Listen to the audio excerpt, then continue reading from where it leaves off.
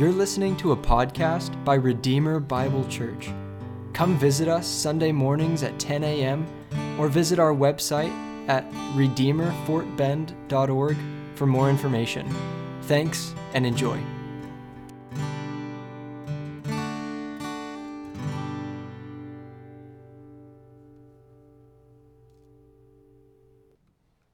Life was good for Jerry Curtis. It was the early 1960s. He was a Houston native, member of a faithful church, a Christian.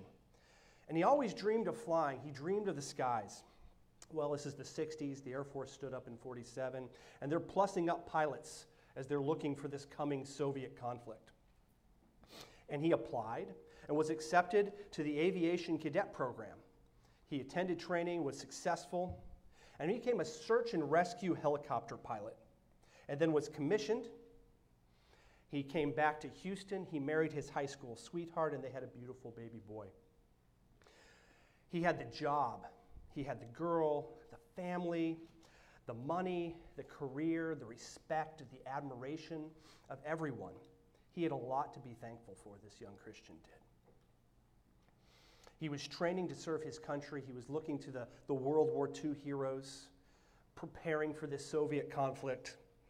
But this Soviet conflict never came. What did come was this weird proxy war in Southeast Asia we've come to know as Vietnam. And as the draft numbers scrolled across the TV, the men and women in service were waiting too for that dreaded deployment order to Southeast Asia. The average survival for a young officer going into Vietnam was 2 tours. And by the end of this conflict, we would bury 60,000 or more than 60,000 of our young servicemen and women.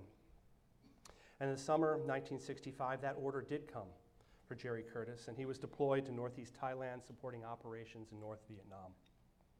He kissed his wife and his young child goodbye, not knowing if he would ever see them again. Well, on September 20th, 1965, an F-103 Thunder Chief, a fighter bomber aircraft that we used in Vietnam, was shot down over enemy territory. The pilot ejected, but capture was imminent. It was going to happen. So Captain Jerry Curtis did what he was trained to do. He loaded up in his Husky search and rescue helicopter, joined up with a couple of support aircraft, left their base in northeast Thailand for North Vietnam. Against all odds, they found their man, hovering above the jungle canopy. They dropped the hoist. They hoisted him up into the helicopter. But then as they were going to leave, shots rang out. Small arms fire from the trees, and the helicopter took rounds in its gearbox and its engine. One of the support aircraft was shot down, and it sunk to the canopy floor of the jungle. Uninjured, amazingly, they only evaded for a few hours before they were captured on the very same hillside that they had come to rescue this pilot. This was the beginning of a great trial for our brother. 7.5 years as a POW in a concentration camp. Back in 2010, I spent 4 weeks up in Washington in a simulated POW concentration camp, and let me tell you, that was enough. I could not imagine spending 7.5 years. Meanwhile, his wife and his child are at home. He doesn't know if they're okay. Doesn't know if they know that he's even alive. For the first year of this confinement, he spent it entirely in solitary, not contact with another human being for a year.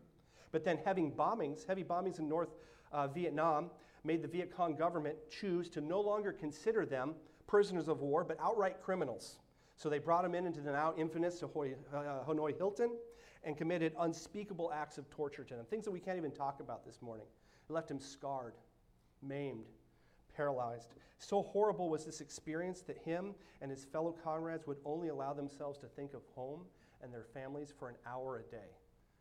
Do so otherwise would just be too much. He lost over half his body weight, though he stood over 6 feet tall. He weighed 110 pounds. And meanwhile, he's watching the death of his comrades, his brothers in arms, these people that he trained with, that he knew, that he loved, not knowing if tomorrow would be his turn.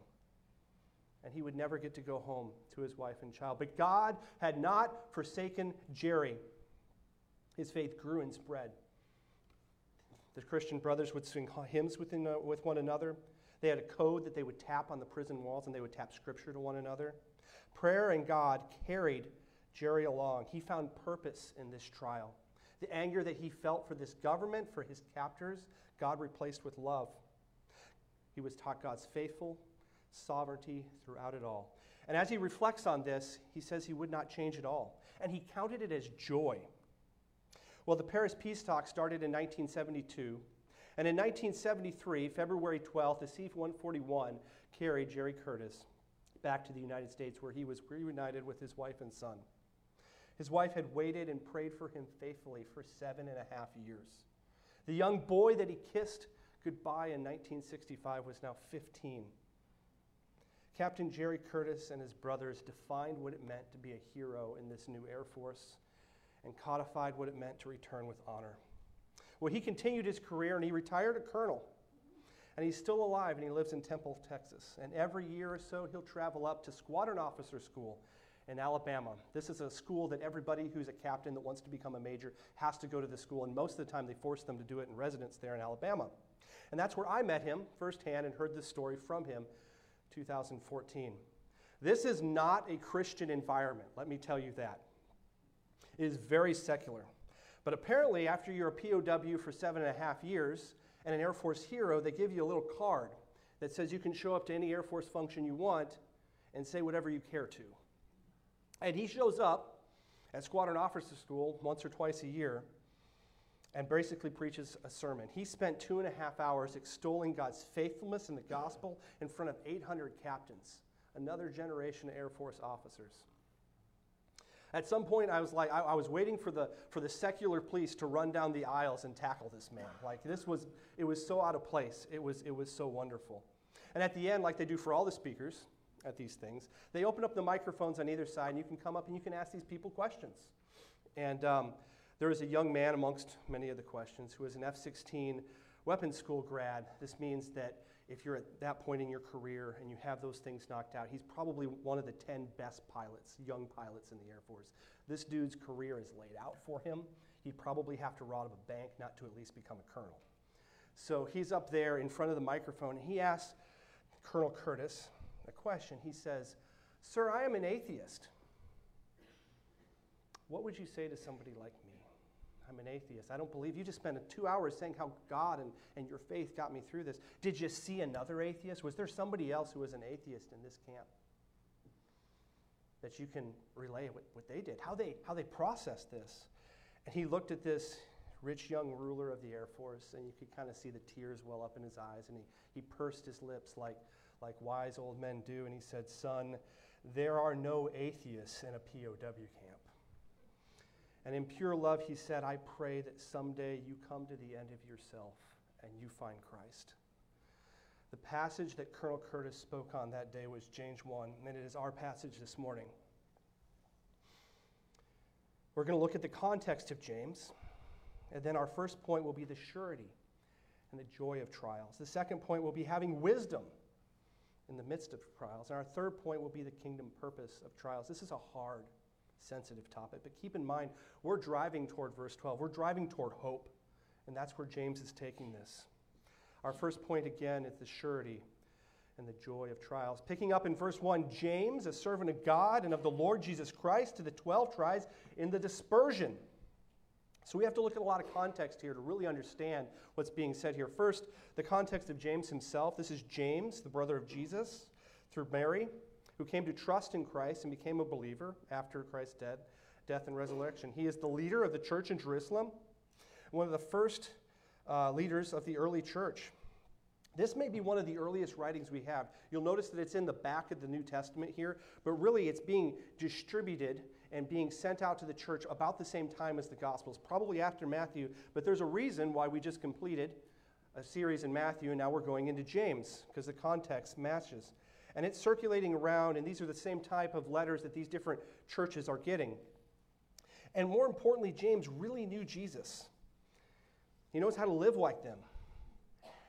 In the early church and at this time, when they probably had little writing from the apostles, his perspective to the early church, the importance of who he is, the leadership, and what he's telling them cannot be understated. And then you got to put yourself in the context of James. What is he dealing? It is a hard time. Christ died and rose again not too long ago. He's a Jew, writing to Christian Jews, and sees Christ as the Jewish Messiah. But there's persecution and disorder. And he is the godly pastor in the Jewish capital, kind of the acting de facto leader of this fledgling church. They have no Bible, but the faith is being pulled. They have these Judaizers that are trying to make it part of what they do, a part of the old Jewish faith, of the old Jewish law. They have pressures from the pagans. They have pressures from everything. And he's dealing with this dispersion we see in verse 1. So we pick up on that here in Acts chapter 8 and verse 1. And there arose that day a great persecution amongst the church in Jerusalem, and they were all scattered throughout the regions of Judea and Samaria, except for the apostles. So we see this first step of the church growth model. As you read through Acts, you can see that the church is planted, it grows, it's persecuted, it disperses, it grows, it's persecuted, it disperses. This is the model that we see over and over that spread the church all throughout the known world. Now, he wrote this letter, and we read it as Gentiles with the benefit of a complete Bible. But it's important to understand that this is before Paul. It almost needs to be read like a gospel in that the audience is a whole lot more general to the entire church as it existed at that time. Well, there's also a global setting. This is the budding of the golden years of the Roman Empire. We have global trade, like real global trade, not just one node pushing things out. We have property rights, we have roads, we have order, at least for the Romans. But there's a huge wealth gap, and not like a Western wealth gap like we see today where we have to budget our money, but the billionaires live like crazy. You had the billionaires living like crazy, but you had the vast majority of the Roman Empire, those that were outside of the circle of Rome, not knowing where their next meal was going to come from. And the commoners in the outside jurisdiction of the Roman Empire suffered while Rome prospered. And the rich were doing what the rich do. What do rich do? They spend money on themselves. They travel. They buy things. They read themselves in. They self-actualize. They become gods unto themselves. And they're watching this while they starve. He's writing these poor Christians being oppressed by the powerful and the wealthy. And persecuted by everyone. Persecuted by everyone. The Jews didn't like him. Certainly the Romans didn't like him. The pagans didn't like him. There was nobody really on their side. And in the meantime, they have little access to teaching, and they have kind of fractured and incomplete leadership. The poor early Christians were impressed by this entire system. But the early church envied it all. They wanted it. They loved Christ, but they wanted power and wealth. They loved Christ, but suffering was hard. They loved Christ, but they knew little of his church. They felt alone, isolated, maybe even crazy. Like, what have I done? I've thrown myself on this newfangled religion, but everything is working against us. I've lost so much. They have no letters from Paul. And as we read at the very first part of chapter 8, Paul is still trying to kill them. He might be the very guy leading the dispersing forces here around Jerusalem. The foundational applicability of the book of James is that we live in a world not unlike the world of James. It is full of trials. It's hostile to our faith. Our faith is being torn doctrinally in different directions. But on the backdrop of all of this is a world that is endlessly tantalizing, that is tempting. And here we pick up in verse 2, "Count it all joy, my brothers, when you meet trials of various kinds, for you know that the testing of your faith produces steadfastness, and let steadfastness have its full effect, that you may be perfect and complete, lacking nothing." What a statement. Count it all joy. It's shocking. He doesn't pull the punch. Not only that, but it's not a specific type of trial. It's various. It's all of them. It's the frustrations. You're late to work, and the kids don't do what they're supposed to do. The pipe breaks, the car won't start. Disappointments, didn't get that promotion, didn't get the assignment that you wanted, didn't get the part on the team, the part in the school play. Scarcity, there are people around this world, Christians, that don't know where their next meal is coming from. And certainly, financial resources are always tight. There's sickness, physical trials of sickness, acute and chronic. We just got done with COVID, largely, and we had people in this church that suffered greatly due to that. And then you have the chronic diagnosis of a chronic disease, changes everything, that leads to sickness and death. Someone dies, big hole in your life that's never ever filled again. And then we have the trials of temptations. The things of this world that didn't seem so enticing yesterday are now enticing. We want them. And it's unbelievable. It is a trial. And we have the persecution. Here in the United States, we see this cropping up more and more, but certainly abroad, we have Christians, as we speak right now, in jail in situations not that much different than Captain Curtis. And how are we to respond? With joy. Well, what does this mean? What does this joy look like? Is it an emotional high? Is it a giddiness? Some sort of weird masochism? No, if you look into the Greek, it's normally typically translated joy or gladness, but it has an element of calm delight, a long-term contentment and peace that results in a teachable heart. The way that Captain Curtis allowed God to work on his heart in reference to his captors is a great example. And then the audience, he's writing this to Jewish church leaders near Jerusalem. And you imagine what that might feel like. Limited communication. They don't have a whole Bible. They're not even probably getting all these letters. Maybe they heard of Pentecost, saw Pentecost, and they're dealing with legalism from the Jews, paganism mindset of transactional religion, of appeasement of the gods. A great example of this is John chapter 2, verse 2. It says, and his disciples asked him, Rabbi, who sinned, this man or his parents, that this man was born blind? Great little snippet right here. We see these people, we see the disciples seeing a man who's blind and says, well, why is he blind? Who sinned? How in the world is this? There's a transactional reason behind this. And these are not the religious elite. These are not the Pharisees, the Sadducees. It's not the Sanhedrin. This is Christ's own disciples. And we're not talking about John chapter 2. We're talking about John chapter 9. So they've walked with him for a while, and they still have this mentality. Likely this is pervasive in the church. They love Christ, but their understanding of Christ was limited. And their lives are full of trials. Christ was to be the answer. Maybe he wasn't going to make the Romans go away. Maybe he wasn't going to start an uprising, but at least he would solve the suffering. At least he would get rewarded. And what we see here, I think we have the same question that this church leader would have. Joy is gloriously countercultural. James, the master of Christ's character, the one who probably knew him best, says joy. And this stands in stark contrast to the world in which they live. The Greco-Roman world says appease the gods. Follow the rules better. Our world says get angry. Find somebody to blame it on. Escape into drugs, narcotics, entertainment, anything to make it go away. But the Christian relying on Christ finds joy. And why? Verse 3, for you know that the testing of your faith produces steadfastness, and let steadfastness have its full effect, that you may be perfect and complete, lacking nothing. We take joy not in the experience, but in what the trials do and the hope that we have. What do? They produce steadfastness. Sometimes this is translated to endurance or patience. This is a noun that is repeated throughout the Bible, throughout the New Testament, as the character of the Christian's faith. We see it in Romans 5, 2 Corinthians, 1 and 2 Thessalonians, 1 and 2 Timothy, Hebrew, Titus, 2 Peter, Revelations. We don't have time to go through all of these references, but suffices to say this is a very important word. It represents an unwavering reliance of God, a willingness to submit, to bend the knee to his will. The Bible says that our faith should be characterized by these things. And when steadfastness has had its full effect, what does it produce? Perfection. Perfection. Well, part of this is sure a sense of ultimate perfection and glory, the believer's final state. But there's also this verb or this this word is used to describe a completeness, a doneness. Think of a pie. You put a pie together, you mix all the ingredients, you construct the pie, you put the pie in the oven, it comes out done. Is it absolutely perfect? Is it without blemish? Well, no, but it is a complete product. It has become what it has been designed to become. And that's the character here that's being laid out here by James. And trials are God's tool to get us there.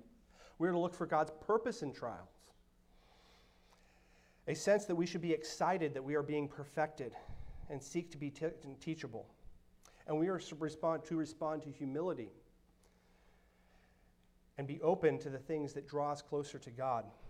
When I went to that SEER training in Washington back in 2010, they allowed us to have Bibles. They didn't allow us to bring our own Bibles, but they issued us a Bible. And this is 4 weeks of wear and tear on this Bible. That situation drew me close to Christ. Think of the times when you have prayed, when you have read regularly, when you were close to Christ, what was happening in your life? You can see God work. Embrace that. And to this end, trials are sure, because they are the means. The Bible says when, not if. We saw in the reading, 1 Peter 4:12, "Beloved, do not be surprised when the fiery trouble comes upon you to test you, as though something strange was happening to you." They will happen. We should not be surprised. Spells it right out. And we are going to completion. What does a complete Christian look like? Not a Christian that doesn't sin, but a sanctified believer of maturity. Think of Colonel Curtis, some 80 years old, standing in front of that room of captains. Suffice it to say, I don't think there's a whole lot left in this world that's going to shake his belief in God. Have you ever known a really mature believer?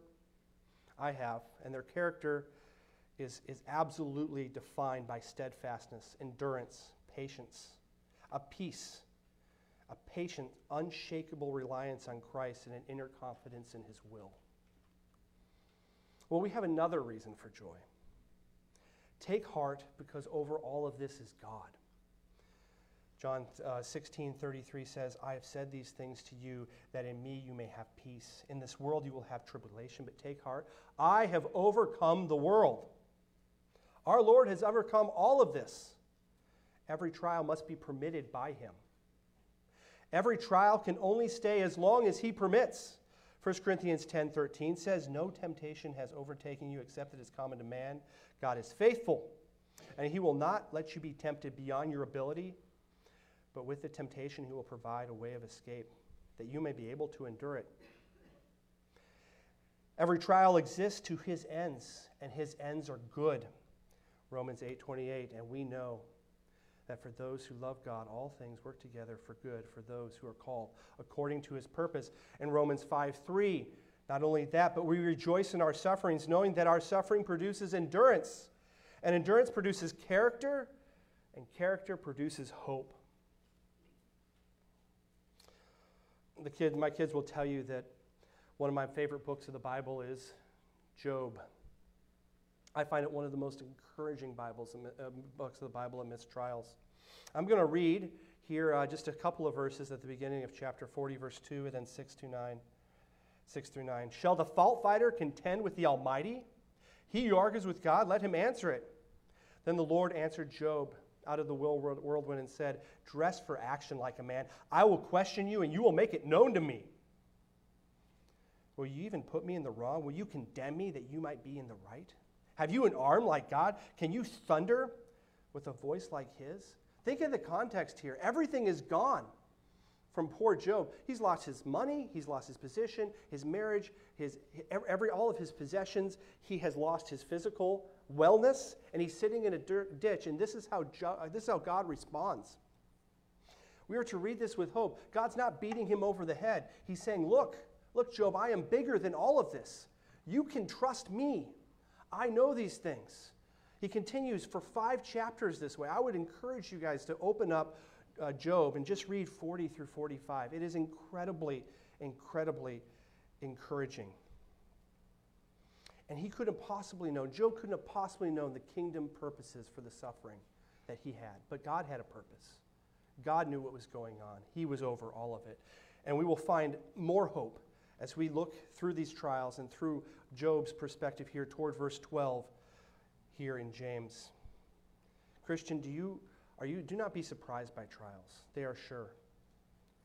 We are to respond to trials with joy. We are to seek God's purposes in our trial. We are to respond in steadfast endurance, patience, and take comfort in God's sovereignty over all of it. This is hard. This is not easy. And it requires wisdom, which brings us to our second point, having wisdom in trials. Verse 5, "If any of you lacks wisdom, let him ask God, who gives generously to all without reproach, and it will be given to him. But let him ask in faith, not doubting. For the doubts is like a wave of the sea that is driven and tossed by the wind. For that person must not suppose that he will receive anything from the Lord. He is a double-minded man, unstable in all his ways." Snake oil. Who has heard of snake oil? It's pretty common in our vernacular. Maybe you've heard of a snake oil salesman. Well, this term is actually pretty old. It comes from the 18th and 19th century from Chinese railroad workers who would bring over the oil of the Chinese water snake. And it was actually rich in omega-3s and other fatty acids, and they would rub it on their hands after a hard day of work on the airlines, on the train lines, and it would act as an anti-inflammatory. It seemed like magic. It seemed like it could cure anything. You got to remember the state of modern medicine. It's an undeveloped science. We're peering over the hill here saying maybe there's something in this medical science that will really benefit us, but we have no FDA, we have no standardization, and this is a hard world. And it's a world without Tylenol. They are looking for something. This led to the rise of rattlesnake oil, which had absolutely none of these effects. And ultimately the rise of patent medicine. We had 150 years when people would sell a little something, a little brown liquid in a bottle and say, hey, it'll cure your cancer, it'll cure your limp, it'll put hair on your head, it'll do just about anything you need it to do. See, all of this was based on a little bit of truth, right? But ultimately these promises were vacant of true wisdom. Christian, we still live in a world full of snake oil. James is not switching gears. We are still talking about trials. When trials come, humans, not just Christians and non-Christians alike, we look for wisdom. The non-Christian looks for at least skilled living. And the world's got some answers for that, doesn't it? The Romans' answer to these trials look a lot like our world's. We have money. We have the first real global currency, the denarius. You could pick up a coin in Jerusalem and spend it in Spain. That was mind-boggling back then. Real wealth, like there may have been wealth and trade and all of this in previous empires, but we're not seeing the fluidity that we see here in the Romans. We have power, we have Roman citizenship. Everybody wanted to be a Roman. And they had drugs as well. Opium had been around for thousands of years, but man, it really took off with this new budding empire, with all these new entrenched trade routes. It's all our world. It's no different. If you had a better job, if you won the lottery, all your problems would be gone. You just need more friends, more social media influence. Man, if you just turn to drugs, illicit, narcotics of some modern psychology, entertainment, just focus on these things. It'll distract you. It's all snake oil. 1 Corinthians 1:25 says, "For the foolishness of God is wiser than men, and the weakness of God is stronger than men." When I was putting together the second point, my thoughts were constantly going to The Princess Bride and this quote that is said by the dread pilot Roberts there at the beginning of the movie. It says, "Life is pain, Highness. Anyone who tells you otherwise is selling you something." Brothers and sisters, the Christian life is trials, and anyone who tells you otherwise is selling you the snake oil of this world's wisdom. Anyone that says the answer to these trials are apart from Christ, selling you snake oil. Anyone that says that there's an easy escape apart from Christ, snake oil. And there is snake oil sold everywhere on the internet, seminars, secular media. If you have a problem, the world has a false reading of Scripture, and it will solve that problem for 14 easy payments of $19.95. There was recently a 10K that was put on in Austin, and it was to support legal funds for gender fluidity, for drag, for all of these things that we see cropping up. And the theme, this little subtext of this run was, drag is love, drag is joy, drag is hope, it lifts us from the dark. Unbelievers, anyone who tells you that the things of Christ, love, joy, and hope can be found apart from Christ is selling you snake oil. God is the true repository of this wisdom, and we access it, we see in verse 6, through faith, through his revealed word. And we are to ask without reproach. The Greek here means to taunt, to chide. God wants us to ask. He's not going to turn around and say, "Hey, Joe, back here for wisdom. I gave you some wisdom last week. What did you do with that?" No, he stands like a father willing to give that wisdom over and over again. Does this mean that James is telling us to prophesy? No. This wisdom is God's revealed word, prayerfully considered and applied through the Holy Spirit's work in our life. And how blessed we are to have a completed Bible, to have God's revealed word. This is God's repository of wisdom. We see in 2 Timothy 3, verse 16, it is the word of God is complete, so that we may be equipped for every good work. In Jude, verse 3, "I found it necessary to write appealing to you to contend for the faith that was once for all delivered to the saints." We have God's word, and we are so blessed because of it. Verse 6, now let him ask in faith with no doubting. For the one who doubts is like a wave of the sea. It is driven and tossed by the wind. For that person must not suppose he will receive anything from the Lord. He is a double-minded man, unstable in all his ways. We are to ask without doubting. The Greek here means to waver, to discriminate. Now, when we in English use the word doubt, we might say we doubt this person, we doubt this news source, we doubt this institution. But in reality, what we're saying is we're wavering between two things. Thing one is this noun, whatever it may be, is correct, is true, and thing two is not. We're wavering. We don't really know. Well, in this case, James is saying thing one is God's wisdom, and thing two is the wisdom of this world. And oh, how we often waver. We're to cling to God's wisdom amidst trials, and this has a couple of really important applications. We are not to live our lives as hypocrites, one day indulging in the Word, and the next day indulging what the world has for us. And we are not to contaminate the Word with what the world's wisdom. This is what the Jews were dealing with. They were tempted to reconcile Christ with modern-day Judaism, or Judaism back then. And we do this too. The health and wealth gospel will say, hey, let's misread a couple of verses here, and God will solve all your problems. We'll make you healthy. We'll make you wealthy. We have theistic evolution. We have a little bit of science here. We have a little bit of God here. And we'll make a cocktail that'll make just everybody happy. And we divide people based on the world's divisions. Ethnicity, language, socioeconomic, politics, whatever it might be. Christian, our unity is in Christ and nothing else. And the result of this is no wisdom. Verse 7, must not suppose he will receive anything from the Lord. Also, the result is instability in all his ways. The Greek here is talking about the unstable, inconsistent, restlessness. This is so true. The hypocrisy and the blending of Scripture will never bring the peace it promises, because this wisdom will not come from the Lord. It'll lead to restlessness. Moreover, the world will not reward this. Sin takes no prisoners. The cultural revolution will give no quarter. And your testimony and your joy will suffer. More importantly, God will not accept this. This is a concept that's developed throughout the book of James. Chapter 4, verse 3 says, you ask and do not receive because you ask wrongly. You spend it on your passions, you adulterous people. Do you not know that friendship with the world is enmity with God? Therefore, whoever wishes to be a friend of the world makes himself an enemy of God. These are strong, strong words for this type of a methodology. Christian, do we pray for wisdom during trials? Do you seek wisdom in God's trials? Are you trying to reconcile God's wisdom with the world during trials? And do you have the courage to follow God's wisdom when it's costly? Trials are hard. They require God's wisdom. But why is it worth it? That brings us to point number 3. The kingdom purpose of trials. Here is where we get to James presenting us with hope. Verse 9, let the lowly brother exult in his exaltation, and the rich in his humiliation, because like a flower of the grass he will pass away. For the sun rises with its scorching heat, and withers with the grass, its flower fails, its beauty perishes. So also will the rich man fade away in the midst of his pursuits.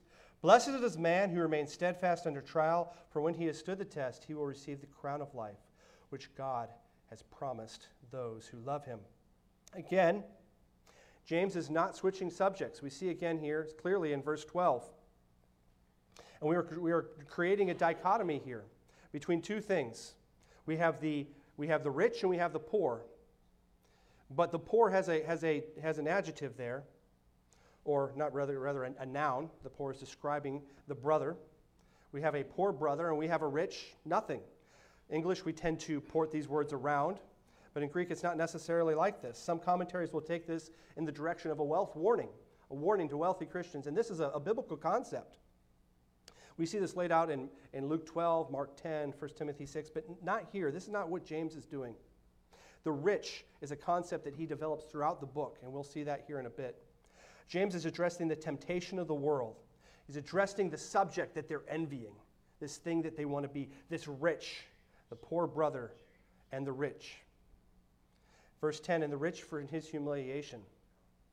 because like a flower of the grass he will pass away. For the sun rises with its scorching heat and withers the grass, its flower fails, its beauty perishes. So also will the rich man fade away in the midst of his pursuits. Verse 11 points out some of the most temporal parts of nature, flowers, grass, and he likens it to this world that these Christians, that we see as so tantalizing. This is strong language. Their beauty perishes, fades away in the midst of their pursuits. This is a shot over the bow of Roman culture. In Roman culture, you had the two deaths, one physical death, and then a second death when the last person who knew you dies. They're about legacy. They want to be around forever. They want to be like the Caesars. Maybe if it was set in our world and applied directly to our world, it might say something like that person might be broke, might not have any friends. But it's so directly focused. And we see the rich here being described here in James 5, verse 1. Come now, you rich, weep and howl for the miseries that are coming upon you. Your riches have rotted, your garments have been moth-eaten, your gold and your silver have corroded, and their corrosion will be evidence against you, and will eat your flesh like fire. You have laid up this treasure in the last days. James says, don't be fooled. This will all pass, but your inheritance is eternal.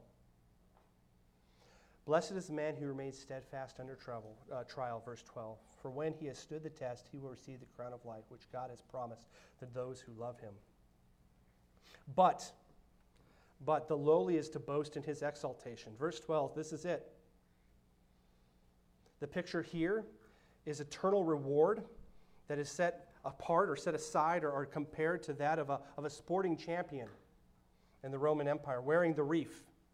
Remember the audience. This is a Jewish house leader near Jerusalem, full of trials. Christ was to the end. He was to end the suffering, dealing with the pressures of legalism, paganism. There's very little joy and wavering in the truth. And James says, you're missing the point. Christ came to give you a crown of life. Remember the audience, us.